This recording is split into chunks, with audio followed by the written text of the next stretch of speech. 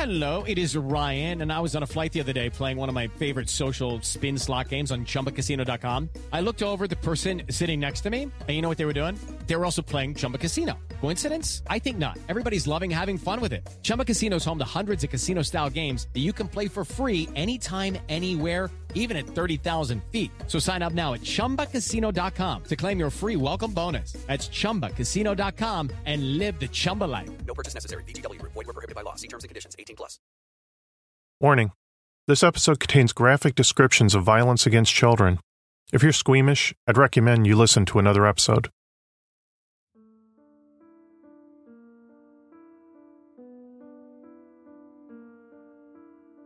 As a concept, the idea of connecting every appliance in your home to the internet seems like a pretty good one. Smart technology, aka the so-called Internet of Things, allows us to do all sorts of stuff that would have seemed like science fiction just a couple decades ago. Now you can control your thermostat just by talking to it, have your refrigerator order more milk for you when it gets low, and monitor your home security system from a tablet anywhere around the world. But technology can also be a double-edged sword. Even the most innocent of things can be exploited by people with nefarious purposes. Recently, a Russian website was discovered that showed live footage that had been hacked from 70,000 cameras inside people's homes.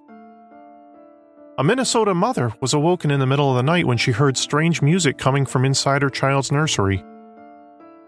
She got up to check and realized the music was coming from the baby monitor. And as soon as she stepped into the room, the music ceased. Police were able to trace the IP address of the hacked signal and were shocked to discover a website containing tens of thousands of feeds from similar cameras all over the world. Then there's the case of a couple from New York City who didn't understand why their 3-year-old son kept telling them he was afraid of the man inside his baby monitor.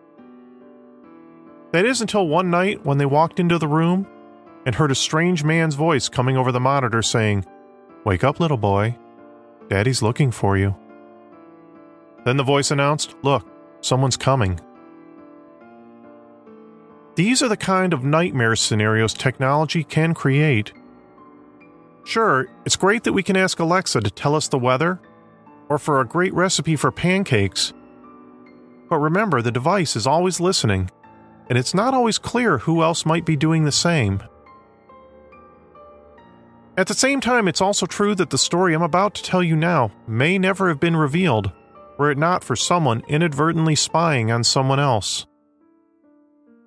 It all began with a baby monitor, and it turned into one of the most bizarre and disturbing stories you've ever heard in your life. It's a story that involves torture, brainwashing, strange cults, secret identities, and dark secrets that may never be revealed. I'm Nate Hale, and I swear I'm not watching you right now. And this is The Conspirators.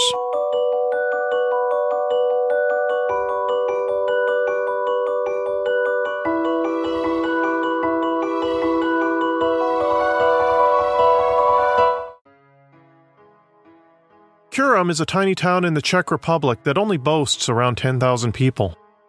The homes and buildings are simple and drab. There really isn't much to see or do there, besides perhaps visiting the town church and a nearby castle, which date back to the 13th and 15th centuries, respectively.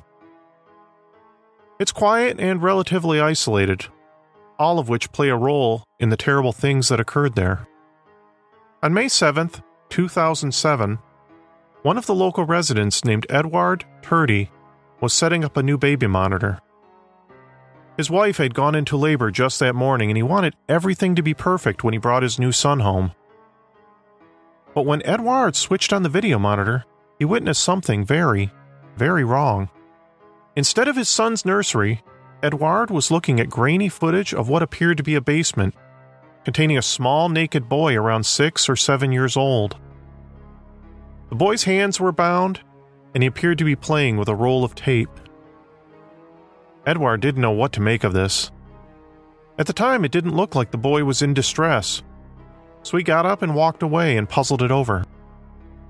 But when he checked the feed again a little while later, he realized the little boy was still in the basement, still naked, only now he was eating something off the floor. Finally, Edouard decided to record the footage and call the police. Officers quickly deduced that the footage Edouard was picking up had to be coming from somewhere nearby. They began to canvass the area. This would eventually lead them to a home belonging to Klara Morova, a 29-year-old woman who had moved into the neighborhood about a year and a half earlier. Klara was reclusive, and none of her neighbors knew her very well. When asked if she had a little boy living in the house, Klara told them no. The only child she had, she said, was her 13-year-old daughter, Annika.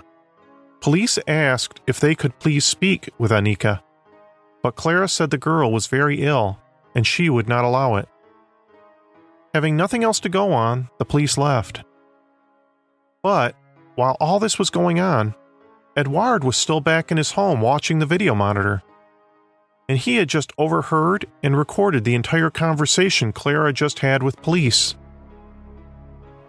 With this evidence in hand, Klara could no longer object to allowing the police to search her home. Police went through the house and located a locked door that appeared to lead into a closet or a room beneath the staircase. They asked Klara to open it for them, but she told them the landlord had the only key and that she had never been in the room herself. The police brought in the fire department to open it for them. While this was going on, Klara phoned her older sister Katerina and told her to come to the house right away. When the firefighters arrived, the 13-year-old daughter Annika came crawling down the stairs and plopped down in front of the locked door. The girl was a sight to behold. A thin, sickly girl in a red and yellow dress wearing large glasses and a cap on her bald head. Annika only made unintelligible noises, and when officers tried to pick her up and move her out of the way, she reacted violently, kicking, hitting, and clawing at them. When they finally pulled her away, Annika ran away from them crying, "Mama, Mama." Oddly, police noted that she ran not to her supposed mother Klara, but rather to her aunt Katerina. Firefighters busted open the locked door. Everyone was immediately overwhelmed with the stench of human excrement. Inside the small room, the floor was coated in dried vomit and human waste. It was early summer and the heat in the room was oppressive. There in the middle of the room was the same small naked boy they had all observed on the baby monitor. The boy didn't act like anything was wrong, and in fact, when police photographers tried to snap a picture of the scene, the boy looked straight up at the camera and grinned. Klara admitted to them that the boy was her son Andrej, although she had a difficult time explaining exactly why he was naked and tied up in the room beneath the stairs. Police arrested Klara and Katerina and took Andrej and his sister Annika to the hospital for treatment. They soon learned that Andrej also had an older brother named Jacob, who was away at school while all this was going on. They located Jacob and brought him in to be with his brother. It was evident that these children had been through some serious trauma. When Andrej arrived at the hospital, he became extremely fearful and exhibited signs of delirium. He thought the pictures on the walls were ghosts, and the nurses had to take them down in order to calm him. The nurses tried to comfort the boy as best they could, but at one point he trembled and pleaded with them to, "Please, just kill me."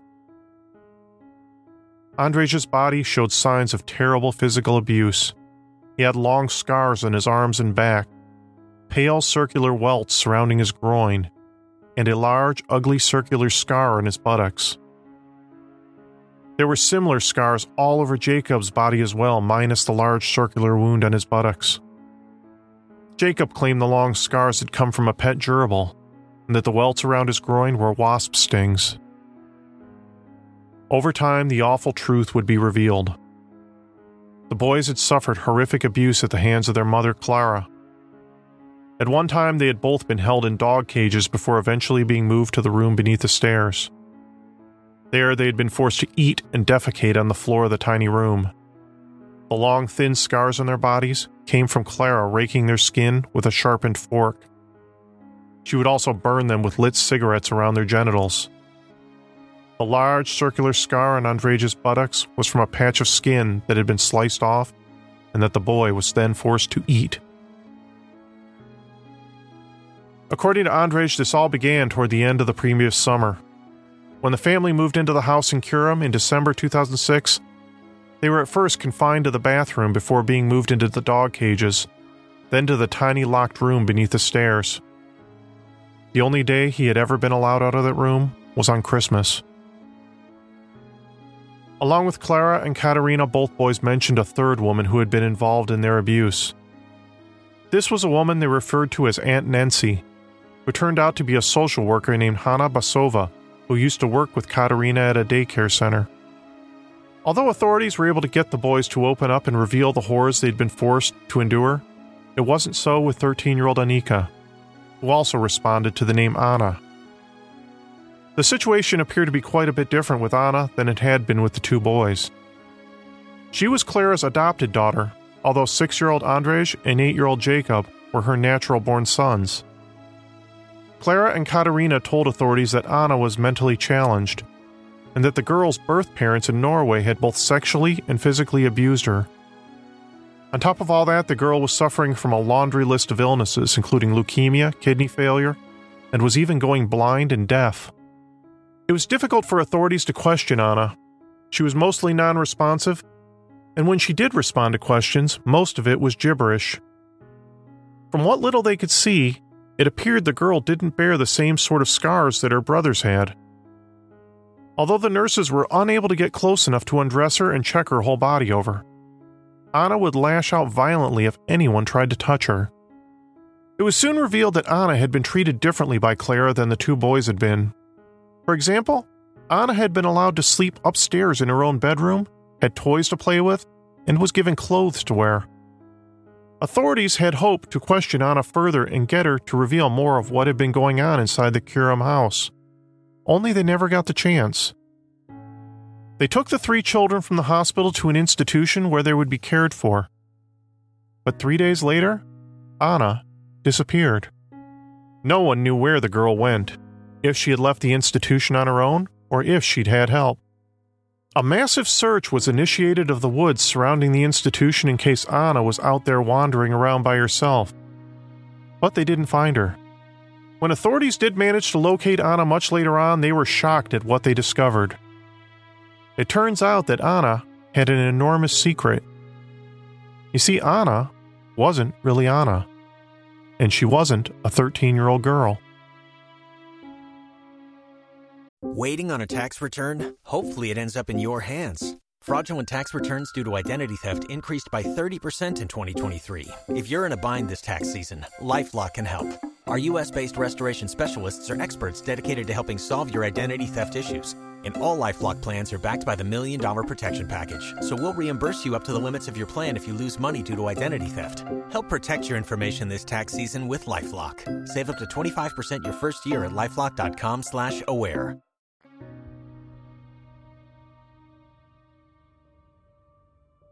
When Anna was in the hospital, doctors had given her a pad of paper and a pencil to draw with. They found it curious when they noticed she had entertained herself by scribbling down strings of binary code, the ones and zeros computers run on. They assumed Anna must have been some sort of savant. Further concerns arose, though, when police began to question people who might have known the family and showed them pictures of Anna. Some people mentioned how much 13-year-old Anna resembled a 31-year-old woman named Barbara Skurlova, a former university theater arts major who had also once been Katerina Morova's roommate. It was true. Anika, aka Anna, the terminally ill victim of abuse, was secretly a full-grown adult woman in disguise. But how could such a fraud ever occur? And how did she manage to fool so many people for so long? And what could have driven Clara to become so sadistically abusive toward her own children? The story gets even weirder from there. The version of events Clara had been led to believe was that her sister Katerina had come in contact with a mysterious doctor, who introduced her to Anna after he had helped the girl escape from her abusive parents in Norway. In addition, this doctor was also some sort of official diplomat, as well as being part of a shadowy organization that had been working to protect Anna from her birth parents, who were both violent drug addicts and were still out there looking for her. Katerina brought Anna to live with her sister Clara, and from there, Clara adopted the young girl. I know, it's hard for even me to fully wrap my brain around all this. But by most accounts, Clara was just that gullible and easily manipulated. Katerina, on the other hand, knew full well about Anna's true identity. But she kept it a secret from Clara, and even encouraged her sister to go along with the instructions that were allegedly coming to her from this mysterious doctor. According to Clara, this doctor who had been taking care of Anna always kept a low profile, and almost never agreed to meet in person. Instead, all his instructions came to Clara via text messages or email. It was later proven that all the electronic communications had actually come from Katerina and Anna's phones and computers. And yet, Clara told authorities that she had actually met the doctor just once, but it was late at night in a secret rendezvous in a car, and it was too dark to see his face. After the adoption was complete, Anna began to completely take over Clara's life. The girl was temperamental and demanded constant attention, and she'd lash out angrily if she didn't get it. This caused a rift between Clara and her own sons. When Andrej and Jacob began acting out, she turned to the mysterious doctor for advice. The doctor told Clara she needed to take a stern hand with them. Show them how hard life can be, he told her, and they'd turn their attitudes around. The punishments grew in increasing ferocity over time, from confinement and beatings with a belt buckle, all the way up to the sexual abuse and cannibalism the police discovered. It was a remarkably elaborate deception. The judge who had overseen the adoption swore that she had met an actual teenage girl who was not Anna. There were also numerous other legal hurdles that Clara and Katerina somehow managed to overcome, involving DNA testing and the mountain of paperwork they would have needed to make the fraudulent adoption legitimate. Because of all this, police knew they had to be receiving help from somewhere. This would lead investigators to begin pursuing another connection between Anna, aka Barbara Skrylova, and Katerina. It was revealed that Katerina had once belonged to a religious sect known as the Ants, that was also an offshoot of another religious group known as the Grail Movement. The head of this religious sect was a man named Joseph Skrla, and he just so happened to be Barbara's real father. Prior to World War II, an Austrian man named Oskar Ernst Bernhardt published a book titled In the Light of the Truth, in which he described his newfound religion he called the Grail Movement. By most accounts, the Grail Movement is a cross between Christianity and New Age mysticism, and is centered around a belief in spiritual energies and reincarnation. Bernhardt began calling himself Abid Ru Shin, the Servant of the Light, and he claimed to his followers that he had lived many lives and was in fact the reincarnation of Moses. Incidentally, despite their name, the Grail Movement doesn't believe the Holy Grail described in the Bible is an actual physical chalice. Rather, they think of it as a spiritual symbol that can transfer power from one being to the next. Oh, and on top of all that, they also believe gnomes, fairies, and wood sprites are real. In 1938, after Adolf Hitler annexed Austria, the Nazis seized a large plot of land Bernhardt owned, where he had planned on building a giant castle for himself and his followers. But before construction could begin, Hitler banned Bernhardt's book and placed him under arrest. Bernhardt was exiled to the Saxony Mountains, where he was strictly forbidden from writing anything else or speaking out about his religion. He died in exile before the end of the war. But the Grail Movement didn't die out with the loss of its founder. Even today, the Grail Movement still boasts thousands of members worldwide across numerous countries. During the 1990s, a schism occurred within the group over the direction they should be taking, and several sects broke off and started their own versions of the religion. One of these sects was the group headed by Joseph Skrla, Barbara's father. It's believed that many of the members of his group started out as a hiking group he once led that he called the Ants. Although it's never been proven, it's suspected that the mysterious doctor Clara Morova claimed to have met in the dark that one night may have been Joseph himself. The original Grail Movement was quick to denounce Joseph Skrla's sect once word broke out in the news about its ties to the case of Barbara Skrylova and child abuse. Police attempted to arrest Joseph Skrla, but they were never able to locate him. Czech police would learn that in order to make the adoption legitimate, the two women had brought in another ringer, the daughter of Viktor Skala, another member of the Ants. it was she who the adoption judge met, and it was her DNA that was submitted for testing. This enormous deception allegedly began after Clara visited Katerina one day in her apartment and appeared not to recognize Katerina's roommate Barbara, even though they had met before. Barbara had always been extremely needy, and she and Katerina saw Clara's gullibility as something they could exploit. After that, Anika, the sick 13-year-old girl, was born.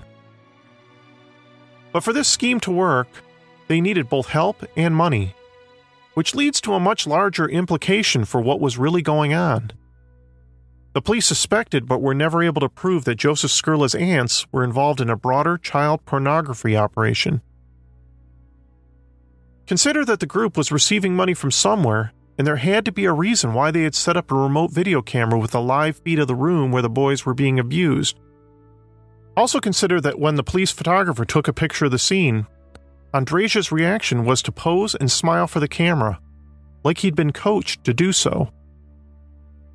The problem was police were never able to discover a distribution network for the videos. But that doesn't mean such an operation didn't exist, though. In the days following Barbara's escape from the institution where she and the boys were being held, a mysterious handwritten letter came into a local newspaper purportedly from Anna, explaining why she had run away. Even before police knew the truth about her, they questioned the letter's authenticity because of how neatly it was written. With no misspellings or corrections, it seemed unlikely a girl in her mental state could have written it. The next purported sighting of Barbara occurred on June 15th when she turned up seeking a new passport at the Czech embassy in Copenhagen, Denmark, 480 miles away from where she had last been seen. At the time, she was in the company of 4 other men: her father, Joseph Skurla, her father's lawyer, a former Czech police officer, and another member of the aunts. At the embassy, Barbara gave an official statement further explaining her masquerade. She said that she felt sorry for deceiving everyone, but she had always felt like a child inside. She had worked with Katerina and Hanna Basova in a daycare, and it was there that she used her acting skills from her theater lessons to develop her persona as a young girl, as a way to better relate to the other children. In fact, while Barbara was giving embassy authorities this explanation, she was tightly clutching a teddy bear, and her personality seemed to regress from that of an adult to a little girl right before everyone's eyes. She began speaking in baby talk and begging her daddy for ice cream. She admitted to climbing out a window of the institution, then hiding in the woods before escaping by train. She never gave an explanation how she managed to cross multiple national borders with no passport. Since Barbara was not officially wanted by police at the time, that meant she was free to leave the Copenhagen embassy on her own accord. Barbara and her father Joseph Skurla dropped out of the public's eye after that. Then on January 5, 2008, a man walked into a car rental office in Tromsø, Norway to drop off a vehicle he had rented in Oslo several weeks earlier. Immediately after, a group of policemen burst into the office, drew their guns, and ordered the man to lie down on the ground. The man's name was Michael Riha, and he was arrested on a charge of kidnapping a 13-year-old boy. The boy's name was Adam, and according to records, his father was a Czech-born playwright who had lived in Norway for a time before he took his wife back to the Czech Republic, leaving his son behind. After that, Adam began living in an Oslo orphanage and attending school nearby. By most accounts, Adam appeared to be a normal teenage boy who got along well with other boys his age, and had a particular fondness for skateboarding. Some of his teachers were concerned about the young man's health because Adam's head was shaved, and he had perpetual dark circles beneath his eyes that made them wonder if he might have cancer. He also appeared to be unusually skittish at times and would jump like a cat around loud noises. Once, when a teacher slammed the classroom door, Adam practically fell out of his seat, then had an emotional breakdown. Later, he would tell his teachers he had suffered sexual abuse at the hands of his father, and he was in perpetual fear that his father would find him. He told a horrific story of being passed around and raped by a group of his father's friends. Then he drew a picture of himself and 6 other children he said were all victims of the same abusers. Then on December 16th, Adam ran away from an outing the orphanage had organized for a group of children in its care. He jumped into a car that had been waiting nearby, then sped off. It was immediately believed that Adam had been abducted by the ring of sex traffickers he had described. Police launched a nationwide manhunt to save Adam, and photos of the boy were circulated in newspapers and TV news broadcasts across Europe. This would lead police to follow up on tips that led them to arrest one of Adam's alleged abusers, Michael Riha, in the city of Tromsø, 1,000 miles away from where the boy had last been seen. Although at first everyone was overjoyed that Adam had been saved, that joy quickly faded once authorities from the Czech police came looking for the boy. They too had seen the photos of Adam, and they knew right away that Adam was really Barbara Skrylova, up to her old tricks again. This time Barbara was placed under arrest along with Klara and Katerina Morova and 3 other members of the aunts, Jan Turek, Anna Basova, and Jan Skrla, Joseph Skrla's son. Klara was emotionally devastated by what she had done to her children. She gave a full confession to everything she had done, although she insisted she had been coerced into doing so by Katerina and Barbara. Likewise, Katerina pointed the finger at Barbara as the one who had been in charge all along. And in fact, there does seem to be some evidence backing this up. Some reports claim that Barbara got a sexual thrill from watching the live feed of the boys being abused. In fact, one of the instructions the mysterious doctor gave to Klara was that occasionally she would need to vigorously rub Barbara's genitals as part of her therapy.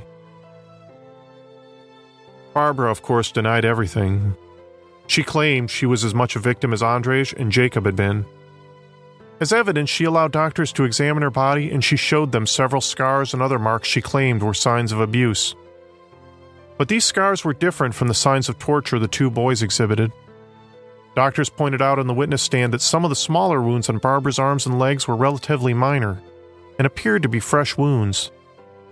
Also, many of those marks would heal and move around her body while she was on trial. Authorities believe she was wounding herself when no one was looking, most likely by stabbing herself with a pen. There were a few older scars in her body, but these turned out to be surgical scars from breast reduction surgery she had undergone in order to aid her disguise. After weighing the evidence and testimony against them, all the defendants were found guilty, although you can argue that their sentences weren't anywhere near long enough, considering the crimes they were accused of. Katerina Morova received the longest prison sentence of 10 years. Her sister Klara received 9 years in prison, while all the remaining defendants, including Barbara Skrylova, received 5-year sentences. Today, each one of them has served their sentences and has gone free. Klara's sons, Andrzej and Jacob, were placed in the custody of other relatives. They've only had limited contact with their mother ever since. They're reported to have undergone psychological counseling and are doing as well as can be expected under the circumstances. Unfortunately, they'll bear the physical and emotional scars of what was done to them for the rest of their lives. Police were never able to locate Joseph Skrla, and presumably he's still out there somewhere. We don't even know if he's still in charge of the ants or even how extensive his particular religious sect was. Police were also never able to definitively determine whether or not the group had been part of an actual child pornography ring as they suspected. The International Grail movement continues to deny having any connection with Skrla's group or any other offshoot that resorts to violence. In 2008, a man named Jiri Adam was arrested on modern charges of slavery. Adam was the leader of yet another Grail movement sect operating in Brno, which is the largest city near Kurim. Although it's unclear what, if any, connection there was between Adam's group and Joseph Skrla's aunts, Adam was accused of forcing a group of his female followers into a life of hard labor building a house out of bricks, as well as a road leading to it on the cult's property. The women were reportedly starved and tortured to keep them in line. One of the women died while working, and rather than report her death to police, they covered the death up and secretly buried her body on the property. But once again, justice may never be done in this case either. Shortly after his arrest, Adam suffered a stroke and was placed on life support. The Conspirators is written and produced by me, Nate Hale, an entirely fictional identity. Thanks so much for listening. I have some new Patreon supporters to thank. Thanks so much to Brenda, Valerie, and Vicky. You're all amazing. And thanks again to all my other patrons as well. If you're interested in helping support the show, you can follow the link to my Patreon page in the show notes. Patrons get all sorts of nifty bonuses like stickers, magnets, t-shirts, and our bonus mini-episodes. Another great way you can help support the show is by subscribing, rating, and reviewing us on Apple Podcasts. Each review and subscriptions helps boost us in Apple's magical algorithms. If you're not on Apple, you can also find us on Stitcher, Google Play, and many of your other favorite podcast apps. We also have a website, theconspiratorspodcast.com. Besides that, we're also on Twitter, Facebook, and Instagram, so feel free to follow us and even drop us a line to let us know how we're doing. Thanks again, and I hope you'll be back again next time.